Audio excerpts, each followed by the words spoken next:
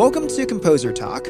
I'm your host, Matthew Wong. As a film and TV composer, I love talking to others about their backgrounds, composition techniques, music tech, and more. We all watch films, TV, and digital media and know the important role that scoring plays in storytelling. I want to invite you to join me on this adventure to learn more about the artists who are behind the scenes creating the music. If you want to learn more about the people interviewed on this podcast, make sure to follow us on our socials. And if you enjoy Composer Talk, please take the time to rate and subscribe to the show on Apple Podcasts, Spotify, or whatever your preferred listening site is. I've been a fan of this next composer since first hearing his music in Blades of Glory and Tropic Thunder. This 12-time winner of BMI's Film Music Award is behind the scores of such classics as Marley and Me, The Devil Wears Prada, Dodgeball, I Love You Man, and Semi-Pro. Recently, he's taken on very musically diverse films, ranging from more dramatic scores like A Simple Favor, Destroyer, and Bombshell, to big band action music for Spies in Disguise, poppy and fun music for Trolls World Tour. And the composer is Teddy Shapiro. Teddy, how you doing? Good. Glad to be here with you. Awesome. So, Teddy, you were born in Washington, District of Columbia. What was your childhood like? Well, I had a very happy childhood. That's like a part of my life that I hold very dear to me. I started making music. I started playing the piano when I was around 6 years old. And so music was always a very important part of my life. But I was also, I was a sports kid and a music kid. And, I was not running on one track from my early childhood. Mm-hmm. What kind of sports were you into? Most of them: football, baseball, basketball, and soccer, and later on lacrosse, and which was that's like an East Coast thing. And so yeah, I mean that like I would say that I as a kid I saw myself as much as a sports guy as a music guy. And so you started playing piano, and that was all classical? It was all classical. Yeah, I mean I had a pretty traditional piano upbringing with starting in like fourth grade, I started studying with a woman named Peggy Frank, who was a really important person in my musical development. She was a really tough teacher. I was a little bit afraid of her, but I also really, really wanted to impress her at lessons, which I didn't always do. And she just taught me a lot about playing the piano, about musicianship, about musical interpretation. She was just a huge figure in my musical life. Right. And it seems like you just loved it, I guess, from an early age. Did your parents encourage it? Or? Yeah, they did encourage it. So my mom came from a very musical household. Her father was a wonderful jazz pianist, not as his job, but just in life. He had a great ear. Whenever I would go over to my grandparents' house, he'd be playing the piano, or my grandmother would be playing piano. She was also a jazz pianist, and she sang. And so that was an important aspect of how she grew up. And my mom played a little bit. She played just classical and had a handful of pieces that she had retained, in her fingers. But I would say kind of beyond her abilities as a pianist, music was always sort of held up as an important ethos in the family. And my dad, who came from a very non-artistic background, was always very, very supportive. He was more the sports driver in the family, but he was always extremely supportive of my music. And going from there, I guess, just like playing piano as a kid to like, I don't know, middle school, high school, how did your music taste evolve? How did your relationship with music change? I would say that in terms of, there was always an interest in classical music and also an interest in pop music. So those two things developed on their own tracks. I would say that in the realm of classical music, like I always had a taste for 20th century music and new music. that was just always what got me excited. Debussy was a really important composer for me. As I got into high school, like I started listening to Stravinsky and got really into that. As far as non-classical music, let's see. I mean, I started out with the Beatles, but then in high school, the Smiths were really formative. I think U2 was a band that I really liked, especially sort of earlier on in their career. By the time they got to the Joshua Tree, I was too cool for that. And Prince, and in high school, I was definitely kind of into the new wave stuff, the Smiths in particular. And then hip hop, like that. Then that was sort of the next big thing in my listening palette in high school was, Public Enemy, De La Soul, NWA, Tribe Called Quest. I feel like I didn't get into hip hop until college, really. And maybe part of that was just being at NYU, where, the school's so tied to hip hop. Sure. Yeah. So then you went to Brown University first before Juilliard and going to New York. What was it like being in New York then as a fan of, it's such a center for classical music and for hip hop at the time, and it was thrilling. So the composition faculty at Juilliard at the time was John Corigliano, and my teacher was David Diamond. Milton Babbitt was there. David Del Tredici was teaching there, and who else? Robert Beezer, who's a wonderful composer. So you just had amazing people teaching you one-on-one.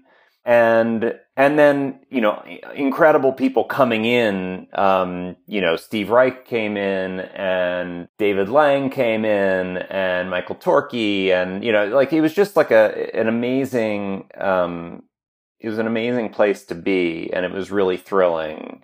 And, I would say that I came to Juilliard feeling less accomplished than my peers. I definitely had done less writing than my peers. But I came to sort of develop a sense of belonging there, and I bonded with my classmates, and it was a really thrilling and formative 2 years.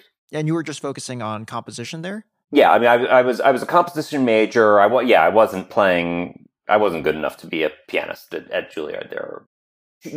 I was studying composition and really just immersed in that world, going to concerts. There were free concerts all the time, even if just recitals by Juilliard students, but that was really, really good performers. And, but also, tickets to be had for the New York Phil and opera. And, there was a lot that New York has to offer. And, when you're going to school at Lincoln Center, there's just a ton of opportunities to, witness amazing things. I saw Pierre Boulez conduct rehearsals of Rite of Spring, which was amazing. Just a lot of things like that, I'd like to, I probably didn't take advantage of all of it, but I took advantage of enough of it that it was really fulfilling. I was going to ask if you were going to concerts downtown too, or. Yeah, for sure. So in terms of downtown jazz and avant-garde stuff, the Knitting Factory was really interesting. And then, definitely going to hear concerts. I would say that I was probably more going to hear my friends play music in clubs as opposed to going to hear bands. But I did some of that too. Great. And what were some of the big takeaways in terms of the composition side of Juilliard? Was it mostly just the fact of writing, I assume, very consistently? I guess I would say that I studied with David Diamond, who his style was kind of sort of strictly modernist, not postmodern at all. And he really taught you to sort of write and think the way that he wrote and thought about music. And that was it was a useful piece of training. His approach musically was sort of always to be thinking contrapuntally. that's ultimately not where I would say that I've landed as a composer, and it's certainly not something that's that useful in the realm of film all the time, but it's a good tool to have in your toolbox for when you need it. After I graduated from Juilliard, I studied privately a little bit with John Corigliano, and that was extremely useful. That was a different set of tools, probably a little bit more applicable to working in film. One of the things that John does with his students that's really helpful and extremely applicable to film is he gets his students to, before they write a piece, to describe in non-musical language what the architecture of their piece is going to be. And I think that the idea of understanding the concept of what you're doing and what it's going to mean, what the meaning of your notes is going to be, is A, really helpful even if you're writing just abstract music, but B, it's extremely helpful if you're working in film. Right. Yeah, I guess most of the job is the storytelling aspect. So having intention about each note and each section of a piece is so hugely important. Exactly. That's right. So can you talk about your first gig and how that came about? There were two tracks. I can't remember which literally started first. So on one track, I started doing student films for my friend who I'd gone to undergraduate with, who then, when I went to Juilliard, he went to NYU Film School. So he started doing like short film projects at NYU, and I would write the music for those. And then that led to working on other student films by his classmates, because people saw the things that I did for him and they liked the music that I wrote.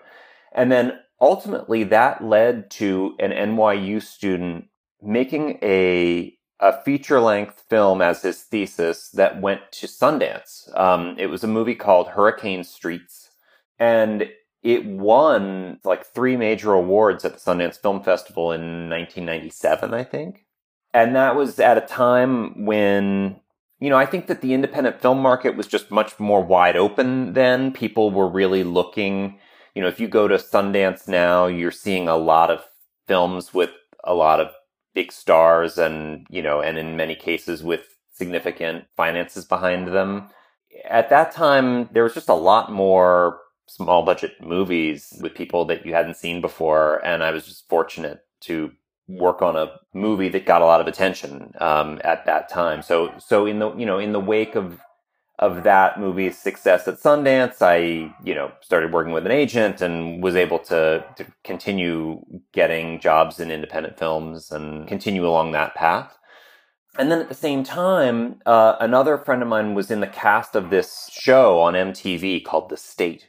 And I was, you and I have a mutual friend, Craig Wedren, who he had been composing music for them, but his band went on tour. He was in the band Shudder to Think, and they went on tour, and so they needed a composer, and I came in and started writing music for them, and so I worked on that show, and then that ultimately led to more opportunities writing for TV projects. And so between those two, paths, that kind of got me on my feet as far as working professionally.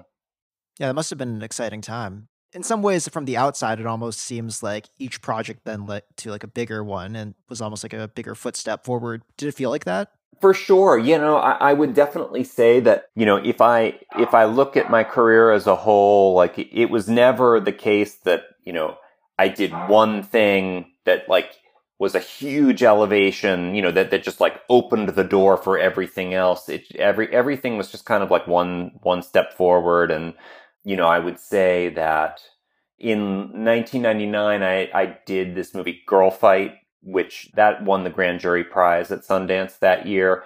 And that really kind of opened some doors to, working on some bigger budget projects. But everything still felt like one little step at a time. And it still feels like that. What would be like the next step, you think, in your career? Like, what would you want to be doing today?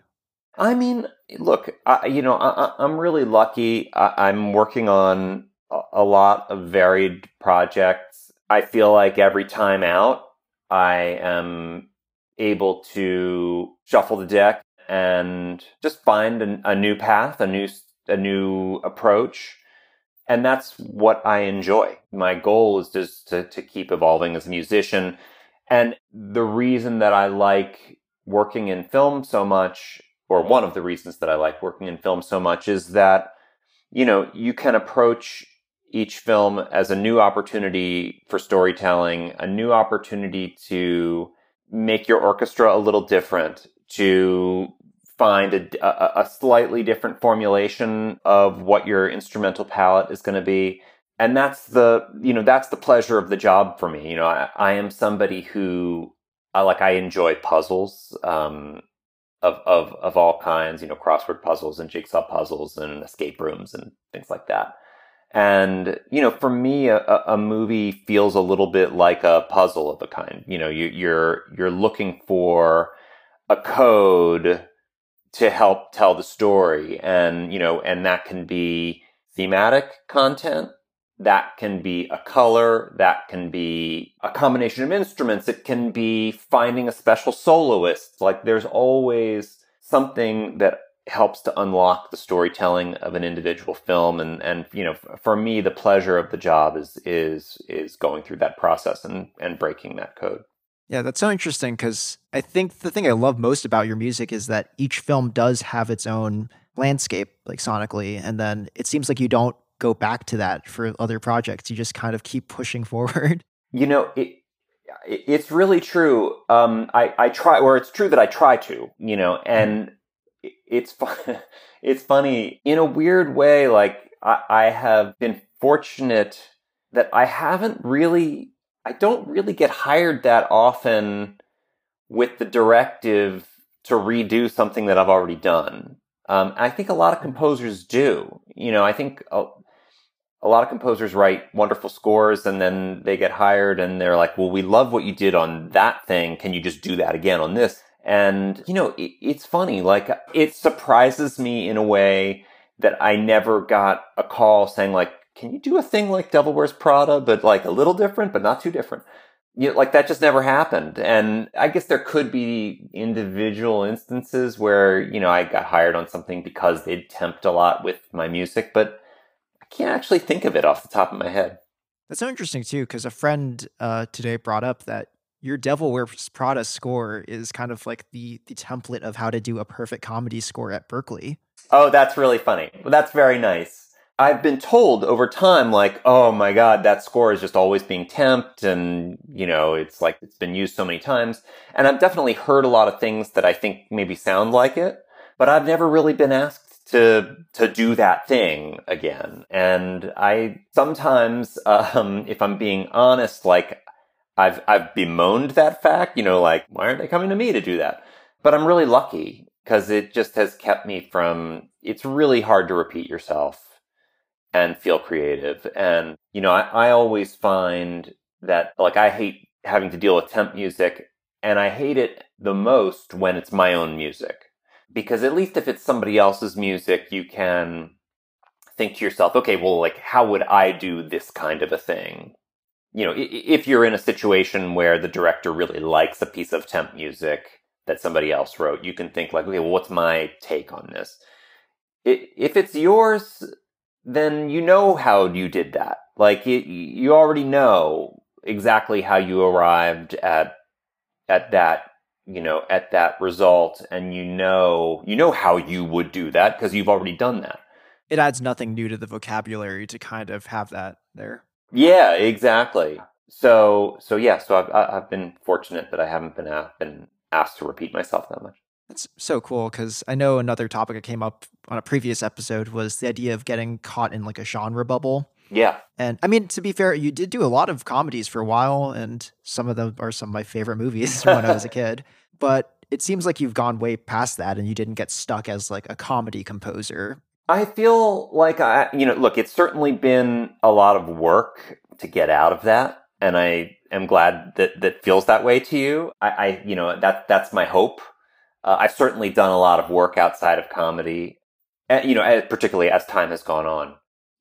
Like, I love working on comedies. Like, I've had a great experience, and, a lot of the comedies that I've done or a number of them are really good movies that have stood the test of time, and I'm proud to have worked on them. But nobody wants to be stuck doing one thing. It's just boring. It doesn't matter what it is. If all I did were English period dramas, I'd be bored of that too, and I'd probably want to do a comedy. So, the good thing about comedy is that it enabled me, even while I felt a little bit stuck in that genre, I certainly, like on a musical level, that did not translate to being stuck in one musical genre. Like if all I ever did was write scores that sounded like The Devil Wears Prada, that would have been really hard to do. But getting to write, Spy and Tropic Thunder and Idiocracy and Blades of Glory, all of which are different. They're all serious scores in their own way, just sort of drawing on different tropes. And, when the job of a comedy score is to provide sort of a serious counterpoint to something funny on the screen, and to be a serious storyteller, even as there are jokes, that's still a very fulfilling scoring process to undergo. Right. I mean, serious music in a very, very goofy world, or vice versa, can kind of open up doors. Oh, yeah. No, I mean, that's the thing. Like, I think that some of things that I am, that I've been proud to revisit later in life have been movies that are silly in a lot of ways, but the kind of storytelling that we've done musically has helped the audience to actually feel emotion for the characters. I think that Blades of Glory is a good example of something it's so goofy in a lot of ways, but you care. And I think that when the music is successful doing that kind of approach, it makes for very satisfying storytelling. Yeah, it's almost like you're mimicking how serious the Will Ferrell character is in Blades of Glory, where their whole goal is to get back to the top, where Tropic Thunder, it's to keep on with the mission. Yeah. Exactly. And on that, so your former assistant, Ludwig Göransson, I think started with you on Tropic Thunder. That's right, yeah. And he raves about you as a mentor. And I was curious if you had mentors in the past who've readied you to help train other future composers, or if that's something that you've just been working on your own. I actually, I never worked under anybody else. And so I never really had somebody who filled that role for me. What I would say is that when I was looking to hire an assistant for the first time, I went and talked to Hans Zimmer because he'd had so much success working with assistants and integrating them into his process. And at the time we had the same agent, and so he arranged for me to talk to him, which was incredibly helpful. He was really generous and insightful. One of the things that he said was, first of all, he said, hire somebody who can do something better than you can do it yourself. Don't just hire somebody who can do the things that you can do, but not as well. You want somebody with a specialty, with a special take. So that was one thing. And, and so sure enough, when I was looking at applicants, there were a lot of people, very fine composers who were mainly sort of classically focused and very accomplished, but I could already do that stuff. But then you had Ludwig, who was a guitarist, which I don't do. And so that seemed incredibly useful, and it was useful. And then the other thing that Hans felt, and in fairness, in this case, I kind of had an implicit sense that this was what I wanted. He was like, you don't want somebody who just can sound like other composers. You want to develop somebody who's an artist and has a real voice. And Ludwig clearly stood out. Some of his work had a real personality and a real, they were clearly coming from a unique point of view. And so, yeah, I mean, so it was a very clear choice. And I don't know whatever happened to Ludwig, but yeah, it kind of fell off the face of the earth. Yeah, exactly. It's too bad. So much promise. Wait, who's that Hans Zimmer guy too? I've never. Amazing. And actually, out of curiosity too, because I imagine there's some listeners who might be looking. I mean, when this quarantining is over, to get into an assistant gig for the first time, or to work with another composer. Do you still feel like nowadays too that people are sending in music when you're looking for someone that's more classically focused and that's still in that kind of same world? I guess what I would say is that I'm still seeing a lot of people presenting themselves as somebody who can do a little bit of everything. I'm being directed to a web page, and there's an embedded music player, and one thing says epic, and there's very, very well executed sort of epic orchestral hybrid music, and and then there's one that says orchestral, and that's and then there's one that says comedy, and like that's the one with like pizzicato strings and fake clarinet. And obviously that's not true. Like that's not true of all web pages. There's a lot of super talented people writing unique music, and I've been fortunate to work with some of them. But I guess I would say for listeners who are thinking about how to present themselves to composers, I guess I don't speak for all composers, but what I would say is that I am looking for somebody with a unique voice who presents themselves as having a point of view rather than somebody who is presenting themselves as somebody who can do a little bit of everything. I think it's very good advice. I might have to get rid of that comedy cue on my website with the strings. And no, it's so true though. Everyone does that. And I guess, I mean, there are more exciting ways to do comedy scores than that too. For sure. And well, why is that comedy music? It's like one of my favorite comedy scores in the past bunch of years was Cliff Martinez's score for Game Night, which is great. And like, that doesn't sound like a comedy score. It sounds like a cool Cliff Martinez score.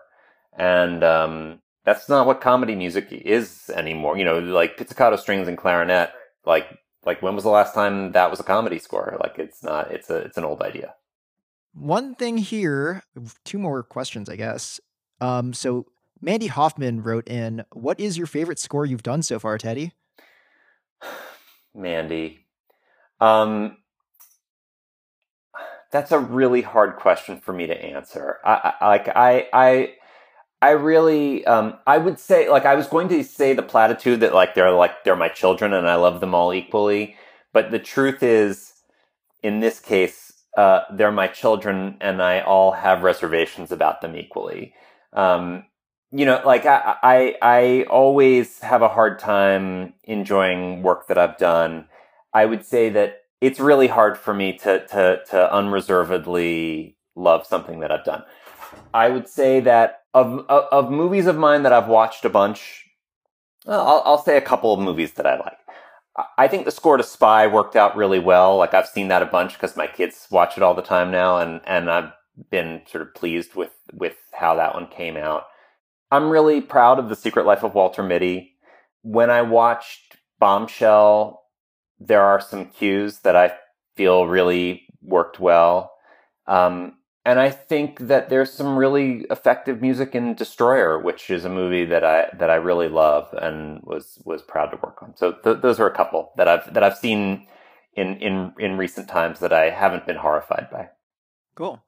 Well, we're going to go on to the final part of the show. It's just Tech Talk. This is a segment where I list off a tech topic and you say as much or as little as you want about it and how you use it in your life. Great. So the first one here is DAW. Okay. I'm a Cubase user. I worked in DP for many years, starting in around 99. And so I switched over to Cubase a couple of years ago. I really like it. It allows me to work very quickly, and I've been very, very happy to have made that change. I also use Ableton Live via Rewire, which I think is a wonderful program for working in audio, it feels very, very creative. And again, just encourages me to do detailed programming that even in Cubase, I find difficult to do. Like, it's just a little hard to get there to do the precise programming. And so then you just tend not to do it. And Ableton is just so great at encouraging you to automate interesting moves and just, and just go a little bit further with your sounds. And I love it. Next is pianos. Pianos. Is this a question about so tech pianos? Sample libraries. Sample libraries. Real life ones too. I'll talk about sample library. I mean, I do like my real piano a lot, but in terms of sample libraries, I'm really liking some of the Native Instruments stuff. The Grandeur, I think, is very nice and playable. I think Piano Tech is great and also very, very playable. And finally, I think Keyscape is really terrific. I mean, the Spectrasonics folks always do great work, and the acoustic pianos in there are excellent. It's funny you mentioned Piano Tech, because I recently was doing a big band thing, and then inspired by you, I was using sample modeling and Piano Tech and trying to do the whole thing using sample modeled instruments. So the IK Multimedia Moto drums and Moto bass. How'd that go? It's pretty cool. I feel like that tech is gonna, I don't know, it's really interesting to watch. I feel like it's surprisingly emotive at times. Yeah, and that's right. It's just like, I don't know, I feel like there's a weird mental block for me. Not like when you think of some sample libraries, you think about that studio they recorded in, even if it's just in the back of your head. Yeah. When it's like a Spitfire library is at Air, or Orchestral Tools is at this room in Berlin. And with sample modeling, it's like, I know it's done in a anechoic chamber, right. in a closet. Yeah. Yeah. Or it's like, yeah, you use like, I don't know, the Tina Guo cello library, and you just feel like you're connecting with a player in a weird way. I totally get that. And look, I use a lot of Spitfire stuff, and they do great work, and I'm kind of amazed at how much they're doing, and I like to support them. But one thing about the physical modeling instruments is that there's just so much flexibility to the music making, and it's just, I think, important not to be led by the sound of your samples. And, the way that the sample modeling stuff responds to breath encourages a level of expressivity that you're not going to get out of samples in the same way. Even if the samples sound a little bit more realistic, and they do, I think that the expression is so important, and not being limited by the same, sometimes you don't even realize that you're doing something because it's what you can make your samples do well. So something that really lets you connect to, that really lets you express what you want to express musically, I think is so important. That's so interesting, because I feel like I've heard the opposite advice too, that you should write towards the sample's strengths, but I think that can be so limiting. Well, right. It's like that gets you to one result. And granted, like, I'm lucky that I'm working on projects where I'm always at the end going to be replacing the demo with live musicians. So, so I have the ability to write, thinking about musicians rather than what am I going to have to make sound great with, within the box. If you're doing it in the box, then that changes the equation for sure. But yeah, I mean, I just think that libraries that enable you to express yourself and express your ideas the best are the ones that I gravitate towards. Amazing. We have next here a breath controller. I have a breath controller. I have a Tech Control breath controller. It's a very, very simple piece of technology, but it works pretty well. And when did you discover that? You know, you know what? It was that, Arnie Wallander, who he's the guy behind Note Performer, which is that Sibelius plugin that does a really good job of performing a Sibelius score. Are you familiar with that? Right. I am, yeah. Yeah. So before he did that, he created this thing called Wallander Instruments. It was a plugin, and it was just all completely physically modeled sounds. Like, unlike sample modeling, which was a hybrid of samples and physical modeling, this was just all completely physically modeled.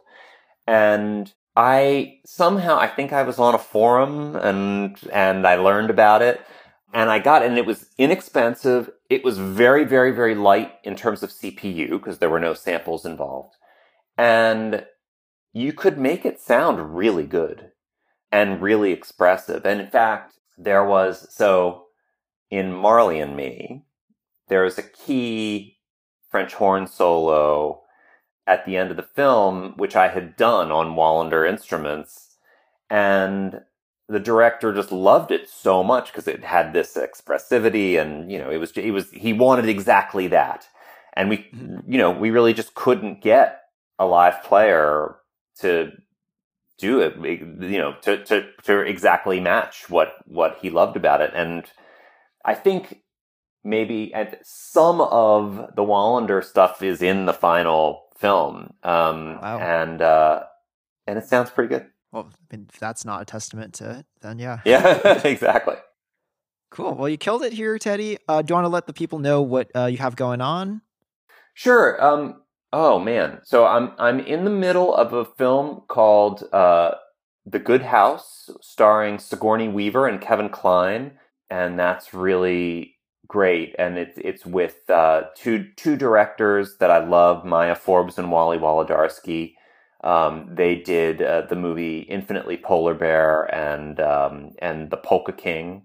And now I'm just starting to work on a film called The Eyes of Tammy Faye, which is about Tammy Faye and Jim Baker. It stars Jessica Chastain and Andrew Garfield, and it's a lot of fun. So I'm really having a good time working on that. Amazing. Well, Teddy, thank you so much for being on here. Thank you, Matt. It's really, really fun to do it.